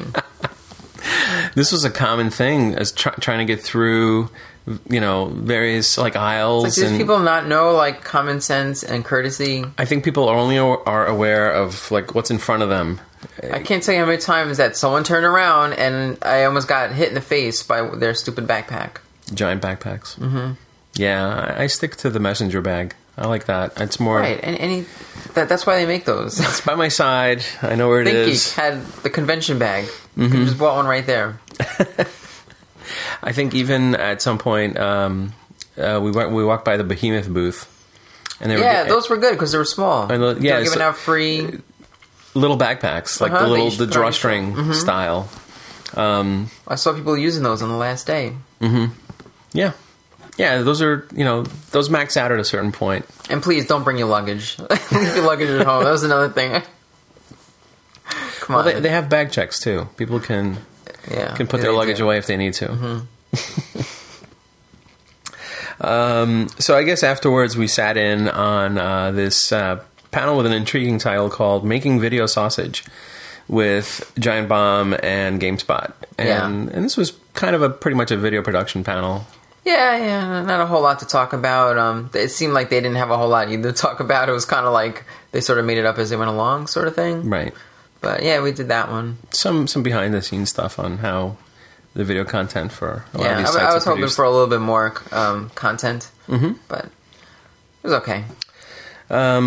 We also sat in on Press XY, And this was notably attended by Rebecca Heineman and Janelle Jaques. Yeah, they have a big history in video games, designing and... Absolutely. Yep. And we saw them at CGE this year as well. Yeah, they do this, so it's like a transgender kind of theme presentation in video games, like transgender characters in games. Mm-hmm. So they do this in CGE, and I think they did this in PAX like 2 years ago. They debuted it. So this is the first time I caught their presentation. It was good. Yeah, pretty interesting. I didn't know a lot about the games they talked about, but... I know. Well, they did... so usually they look back, I think, at like the history of like transgender characters in games. But this time they did just like this past year. They did. Mm-hmm. So a lot of the games I haven't played from this year. Right. So I didn't really know the references. But people in the crowd seem to know, and they seem to be into it. So Right. Let's see. And then Saturday was also another concert night. We didn't do the Friday night concert because we had the other stuff that we went to. Do the Friday? Because we did the panels Friday. We did the Sega panel. Oh, okay. Yeah. And but yeah, it's kind of a shame. I didn't want to see some of those bands. I never heard of some of them. Right. I mean, I could just go online, but sometimes, especially electronic bands live, can be a totally different feel than what they sound like recorded. So, but we did catch Freeze Pop Saturday night. At the main theater. That was my motivation for wanting to go to the Saturday night show. And it was a good show, as always. I enjoyed it. Mm-hmm. Usually I've seen them many times. I don't know, I've seen at least 10 shows, if not more. And usually it's at smaller venues where it's a lot closer. And this was in the big main theater. So they were a bit further away than I'm used to seeing them at. Even though we were close. Even though we were in literally the front row or the front two rows, they were still like a little more distant than usually. But it was a good set. Enjoyed it a lot. Mm-hmm. They also did another show on Monday night after the convention ended. With MC Frontalot, who's also big in the scene, big hardcore, among gaming interested bands. Yes. Freeze Pop has got a history of being used in various games. One of the former members of the band was actively involved in making games. He was a producer at Harmonix, so that was kind of their connection to the scene. But after the Freeze Pop show, there were more bands after that, but we had a party to get to. I know, we're important people. Well, this is what happens. This is part of the fun of attending a show like this. There's a lot of outside activities as well. So the guys at Gearbox were nice enough to throw a Borderlands themed party. Yeah, it was crazy. Free admission, open bar. Pretty much to celebrate the release of the Handsome Collection, which collects the second and third game in the Borderlands series for new-gen, next-gen consoles. Mm-hmm. And, it was pretty cool. Big costume contest. Yeah, they had the cosplay contest. It was in a big, art space. Mm-hmm. And they had the hors d'oeuvres, they had food, snacks, beer. I don't know if there was liquor, but it seemed like they had all-you-can-drink beer. Mm-hmm. They were encouraging people to get drunk. Apparently. I don't know if they were checking age, but they were supposed to be. I know they didn't check ours, our ID anyway. That's true. Because you were supposed to do an invite. You RSVP an invite, and they send you a pass to get in. Right. But we got in without getting a pass. So we came in through a different door. Checked. Apparently, we bypassed. That's true. Yeah, we bypassed the door and had to go back and get a raffle ticket. We went through like a side entrance or something. Mm-hmm. It's cold out. I'm gonna go to the nearest open door. Sure. Yeah. If we're at the right address, I'm heading in. Totally. So I looked around for a check-in. I didn't see one, so we just kind of wandered a bit and then had to get our bearings. Mm-hmm. There were some nice little freebies that we came away with. Oh yeah. So we got 3 posters. So there was a 3-poster set all promoting the Handsome Collection and Borderlands. Mm-hmm. There was the the cup holder, which we didn't get. Right. We missed out on that. Kind of a rubber cup holder. And that might have been just for the glasses. Yeah. Because I didn't see too many people take them home. Right. Unless you actually had one on your glass. And then they had coasters, a coaster set, which all it had the characters from the game. Various artwork, yeah. And was there anything else? That's what they had at the point. Okay. I mean, they had a raffle, obviously. The raffle was big, so they gave out headphones from Razer. They gave out full copies of the Handsome Collection game. Right. They gave out one. The grand prize was the one $5,000 claptrap robot. What's the Is it that much? No, it's a few hundred. Oh, is that? I thought it was like $5,000. I don't think it was that much. Oh, okay. No, maybe now it is like on the aftermarket. I think it's like it was like 400 maybe. Or something. Okay. I thought it was more. You'd like it to be more. Well, it was cool because they had a robot battle going on using those same robots. They did. They had two claptraps set up in the back, one with like a fez on and one with a toupee. So the deluxe version of the game comes with a motorized claptrap robot from the game, remote controlled, and it's a pretty interesting design because it's kind of like a motorized unicycle kind of a design. Yeah, it doesn't tip over. And I'm surprised that those things work as well as they did. But yeah, people you were control it with your smartphone, and they had like a little arena battle set up. Right. Yeah, it's just for fun. Yeah, it was. At the beginning, it got off to a slow start until people started drinking a bit, and then it became more fun. Yeah, and of course, I think Randy Pitchford, one of the leads of the company, or pretty much the owner of the company, I think, was there to sort of meet the fans and he was photo ops and totally everything. Cool, hanging out, talking with people. Yeah, his wife came later on. Greg Miller was the MC, formerly of IGN. Yeah, he was there. Actually, I don't know much about him other than seeing him on IGN, but I thought he did a great job. I thought he was good on the mic. Sure, kept the room alive and kept things moving. Funny. Absolutely. Yeah, totally cool with people too. He was hanging out with everyone, taking pictures and stuff. Yeah, so that was. I think there were also Go on. They had game stations set up, like couches, and it was just kind of like grab a beer, chill out on the couch, and play 4-player co-op on Handsome Collection. They had all PS4 set up, and they actually had developers from the game set up at every station. Right. That if you wanted to just chat with the developers, go right ahead. They were right there to hang out. It was pretty cool. Also, pretty good brownies, I gotta say. Yeah. Before heading out, had a nice they brownie weren't to special top off. Brownies, were they? No. Okay. No. These were legit brownies. Oh, okay. Well. Yeah. But that kind of wrapped up that day. Yeah. We headed back after that.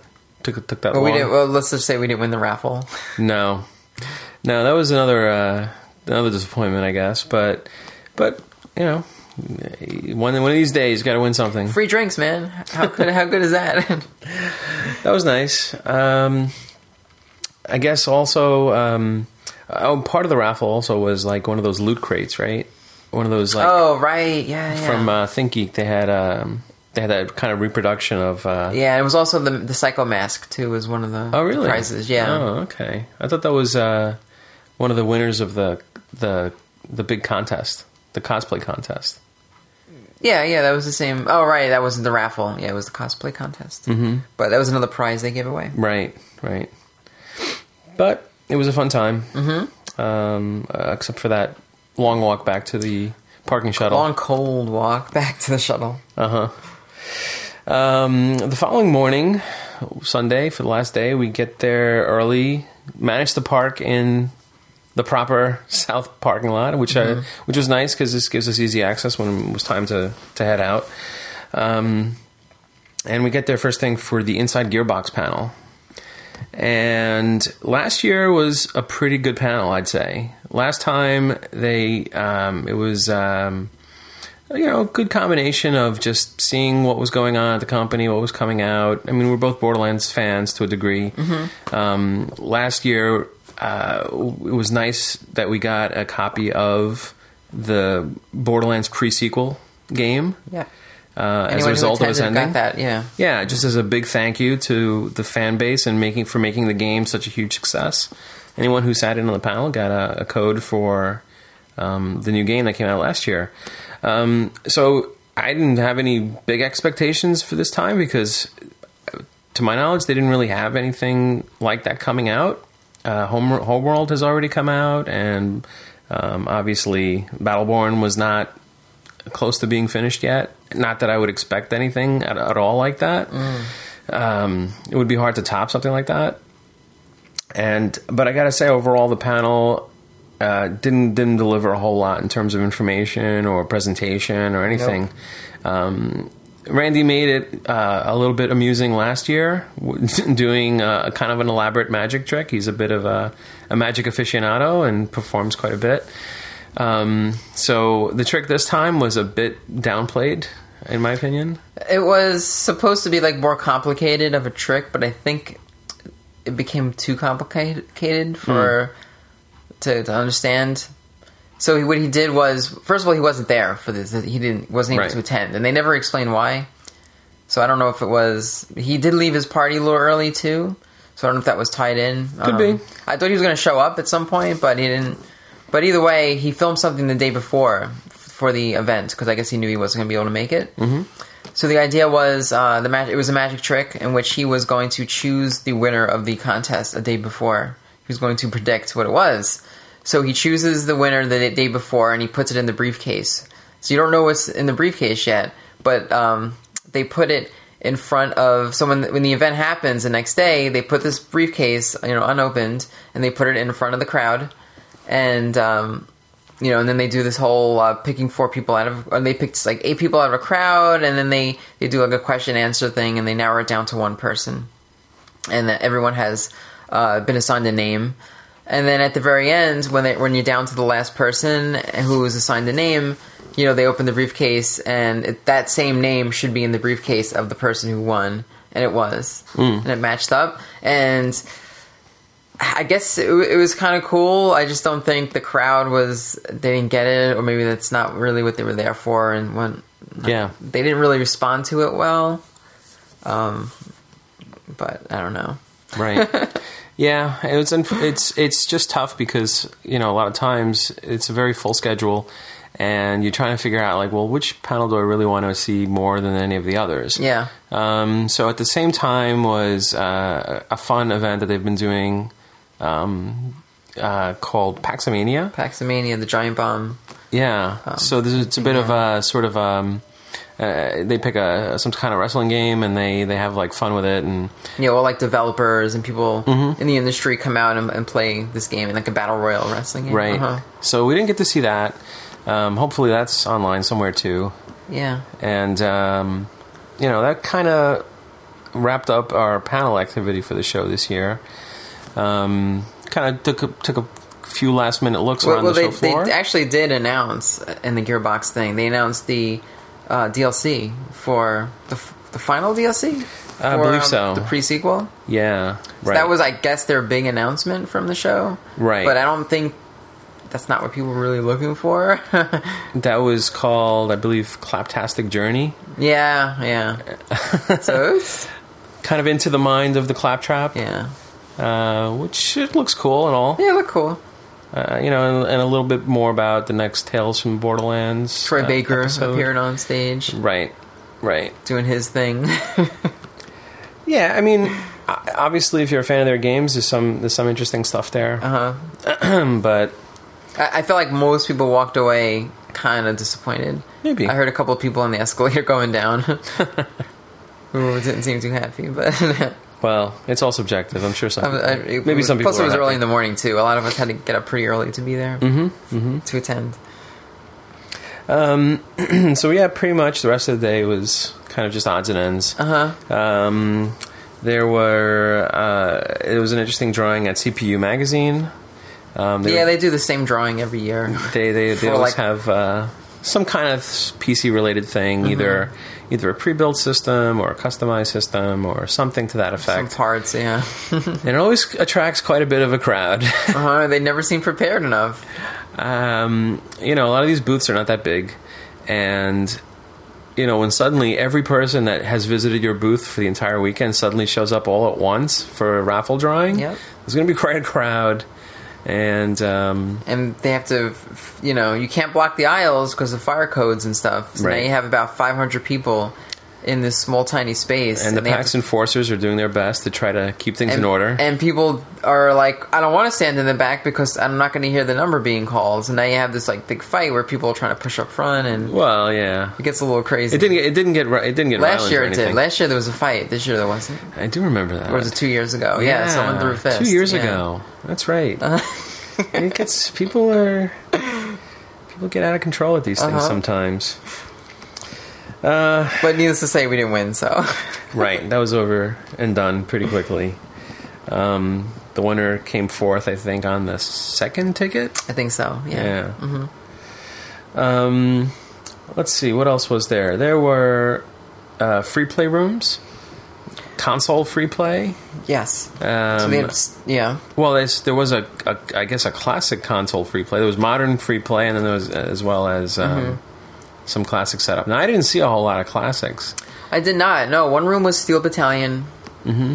Another room we went to had all pretty much Smash Brothers or Borderlands playing. Yeah, there was one room that was Smash, and then the bigger room was a lot of Smash too, from what I saw. Yeah, on PS.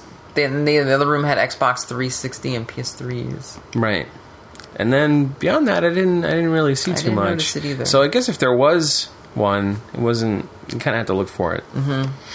I thought we had... And it was the kind of thing where you go to this counter, and it's kind of like a rental system. You give them your driver's license, and you can rent out a game of your choice, whatever they have in stock. It's like a library sort of thing. Right. But, those rooms are always packed, too. Mm-hmm. Which is surprising, because you would think, you go into this convention, you go there to play games. I don't know. I guess some people want to check out some games they don't have access to. It's sort of, that's kind of what this thing is about. I mean, if you... And then, go ahead. I don't want to interrupt you. Well, I was going to talk about the arcade next. Yeah. Okay. I mean, in previous years, the classic arcade that's set up was always a nice, feature of the whole show.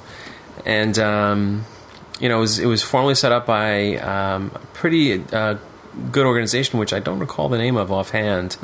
I'm thinking the it's video ACAM? game arcade preservation or something like that. Yeah, I think it was ACAM. Those are the guys who were running it last time, and I think they've got something to do with the Fun Spot arcade that's nearby, and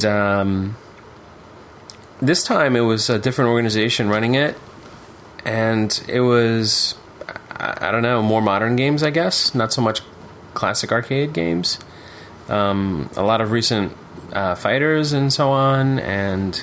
It was kind of just like the leftover games that people had in, their backyards or something. It was like Mortal Kombat. I think they had Primal Rage. Ms. Pac-Man, Galaga cabinets. Probably the type of machines that you see in movie theaters these days. Yeah, it was really... It's just about as common as you can possibly get. Mm-hmm.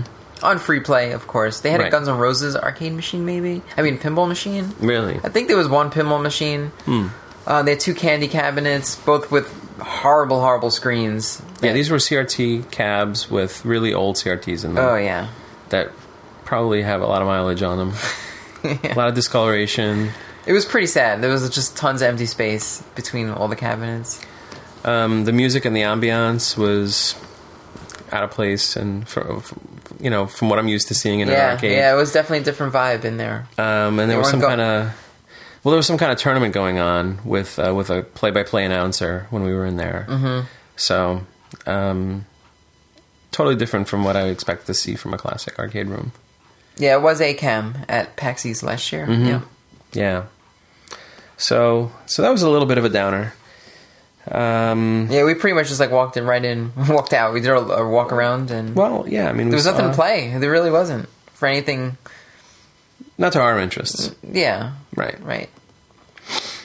I guess we could also mention a fun little game that we had, chasing the ThinkGeek buttons every day.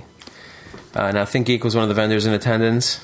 And they would have a special button that they were giving out every day if you said the secret words or the secret phrases. Mm-hmm. And the They first one, usually tweet out what the phrase is. You go there, you mention the phrase, and they give you like a free button. It's kind of their thing they do every year. it's their little ploy to get you to their booth and hopefully buy something else while you're there. Yeah. I didn't see anything that was in previous years they've had like exclusives or show specials. Yes. And I think this time it was really just a selection of stuff. They didn't do any exclusive this year. No. Yeah. So no special item or anything that you could get only at a convention. Which is strange because the exclusive they'd done in the previous years always sold out. So I'm wondering like why they didn't do that this year. Even it's like something like in the past they did like the Portal character, but they made it in a different color, just for PAX East. Right. They seem to sell out. So I don't know why they didn't just choose something and I don't know. But whatever. Well, the clues this time were all like some kind of Donkey Kong themed clue. Yeah. They have their mascot, which is like a bit Timmy of the monkey. Timmy the monkey, in place of Donkey Kong. It was pictured on a postcard. So the clues were: I'm the original Mario, and I am the King of Kong for the second day, and the final day was Jumpman Save Me. Yes. But unfortunately, we didn't get there in time. No. For the last day. I find that hard to believe. We went there pretty early, and they were already sold out of the buttons. Not sold out; they were free. So ran out or whatever. But I have a feeling people went there multiple trips and kept getting the same buttons over and over again. Maybe. I think it's a pretty big maybe. I don't know. You seem convinced. I'm going to say most likely that's what happened. Right. So yeah, I mean that's pretty much wraps it up for our experience in terms of what we did and what we saw. Didn't do a whole lot of shopping personally. Usually I might come away with a few things. Really the only things I bought were a couple of t-shirts. I got the official PAX East shirt for this year. The show. It's a bit of a personal tradition that I do. I mean, every year I go, I've been getting the shirts, so I kind of like to pick up the standard shirt. And then they had a special design in addition to the regular shirt. They had kind of a Polygon themed shirt that had like a logo design to look kind of like maybe vector graphics, somewhat. Yeah. Polygon in the art style, nothing to do with the gaming website named Polygon. Right. Just to be clear on that. Also picked up that ridiculous fishing shirt I mentioned earlier. From the Freeze Pop merch table, I picked up a cool little 15th anniversary USB thumb drive that they were offering. It's got pretty much their entire discography on it. 5 full albums, EPs, remixes, unreleased stuff, all the artwork and so on. In a nice like exterior that kind of fits the band's aesthetic. So kind of was meaning to pick that up. Saw it on their website for a while, but never got around to ordering it. So I like to pick these things up in person. And I guess there are a few things that we didn't buy. We saw a Vectrex loose out of the box. Yeah, I didn't buy anything. So I was going to see, they had some of the vendors had some classic games and stuff. So there was a Vectrex on display, and he was asking $200. Right. So to me, that seemed a little pricey for a loose Vectrex. I was going to try to talk him down on the last day, but it was already sold out. Someone already bought it. Looks like somebody bought it. Yeah. So luckily we saved $200 by doing that. I know. If not less. But that's how I would look at it. Right. I saw... There was... yeah, go ahead. Well, I saw a Sega CD game for a price that I was not expecting. They had Pop Full Mail for, I think, around $250 at a different vendor. Yeah. I didn't realize that game had gone to that degree. I don't know if that's just typical or if that's an anomaly or not. But that's not part of my collection, and at that price, I don't the prices didn't seem... They seemed pretty like market value. There were no like deals to be found. Right.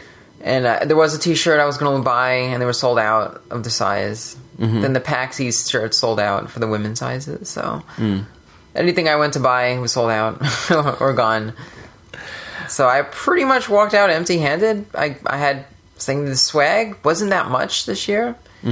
Some places give out buttons or business cards, but that was pretty much it. Right. In past years, I felt like I walked out a lot more stuff. Mm-hmm. So, I don't know. I can't really say I'm disappointed because I have enough stuff, but... Right. I think if you went there looking like, oh, I'm going to get free stuff, and I think you're probably going to walk out disappointed this year. Yeah, I mean, the only other thing that I was maybe going to pick up was...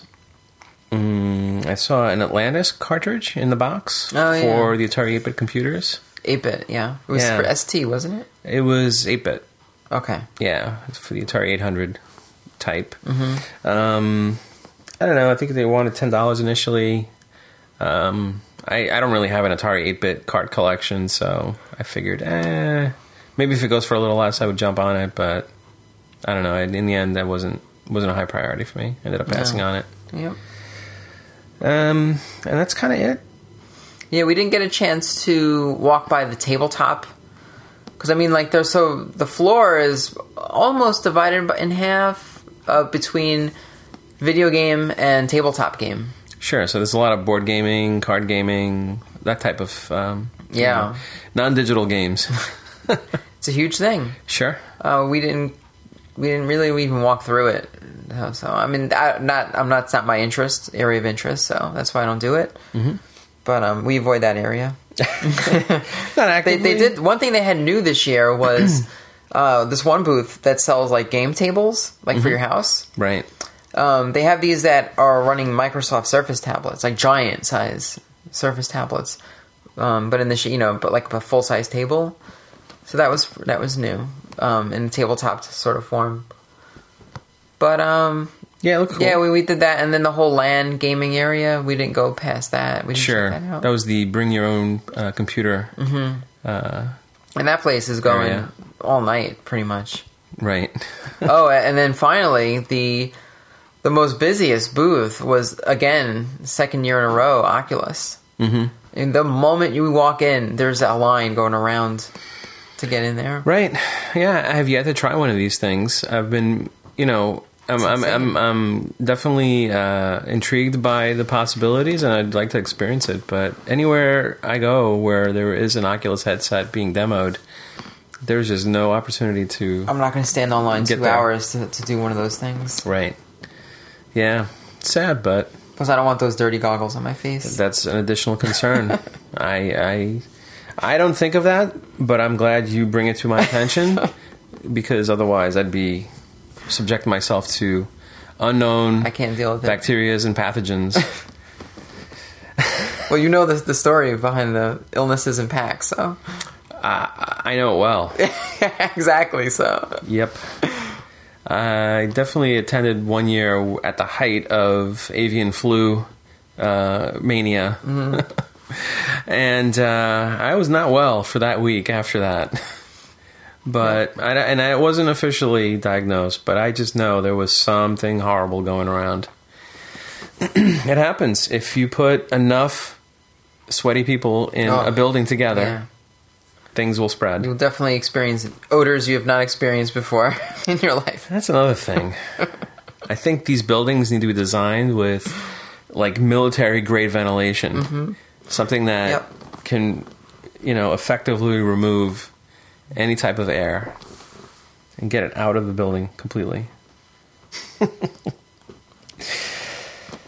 Well, I don't know if you had anything else that you wanted to touch on, but I think that about wraps it up for me. No, we're going to upload photos of our adventure. And that's pretty much it. I think we covered a lot of our adventure here. Yep. Indeed. I'm looking through the photos now. You took a lot more photos than I did. I don't know. Did I? I think so. Yeah. I mean, I took a few. I feel like I skimped out a little bit. But yeah. Overall, did you enjoy it? Sure. Yeah. I mean, PAX was a little earlier this year than previously. I think last year was about a month later. It was into April last year. Yeah. So that put us a bit deeper into winter, and I don't know. I think the cosplaying took a downturn as a result. Way less cosplayers this year. That's what it felt like to me. Yeah, even someone else noticed it on just overhearing people talk, and they said the same thing. Right. All right. Well, I guess we'll... Oh, and no Sony. Sony wasn't there. That's true. There was no PlayStation Nope. booth. Even last year, they didn't have a PlayStation proper booth. Right. But there was... There was like a merch stand. Yeah, there was what they call the PlayStation Community booth, where they just had some merchandise related to various titles and so on. But nothing this time around. I guess Success is running away with them. The PS4 is selling, so they don't need to do shows like this. Maybe. Well, the other conflict was that know. GDC was this week. And So that, some developers really had to split their time between the two shows. some of them literally flew in like that night and had to be there in like 3 hours sleep Right. and do a presentation. You know, it was crazy. Yeah. So that's the Game Developers Conference that was happening in San Francisco. So, not easy to get from one show to the other. It's not as if they were next to West each Coast other. to the East Coast, yep. Yeah. But yeah, that's it. I'm wrapped up. I'm ready to move on next year, I guess. I gotta say, if you're in the area or within traveling distance, I'd say it's worth going. If you're a fan, if you're a retro fan, you may not get what you're looking for. It's not a big retro event, but it's definitely there is a lot of like retro theme stuff. I mean, I would say like 75% of the merchandise sold, like plush dolls and stuff, were all Nintendo, like classic Nintendo stuff. But other than that, it's just fun to just check out new games. Like if you've never been able to attend like an E3 or CES or anything like that, it's definitely an experience. Mm-hmm. Yeah, I mean, this is not an industry show. This is a show for fans. Yeah. This is a show for, kind of the consuming side of gaming. A lot of these other shows are made for business people or people that work in the industry. And, they're made more of more of a commercial interest. But this is just a fun event. A lot of people say this is their type of show. They have the most fun talking to people who are playing their games. People who work these shows. So, it's definitely worthwhile if you're either near PAX East or PAX Prime in Seattle, or now PAX South in Texas. And these are all pretty decent if you can get to them. As well as PAX Australia, but I'm thinking most people probably can't make that trip. So I guess until next time. Yeah, until next time, if you have any questions or feedback, you can contact us through on Facebook. What's our preferred way? Yeah, or email obbfeedback@gmail.com. And otherwise, we'll see you next week. All right. Take Bye. care.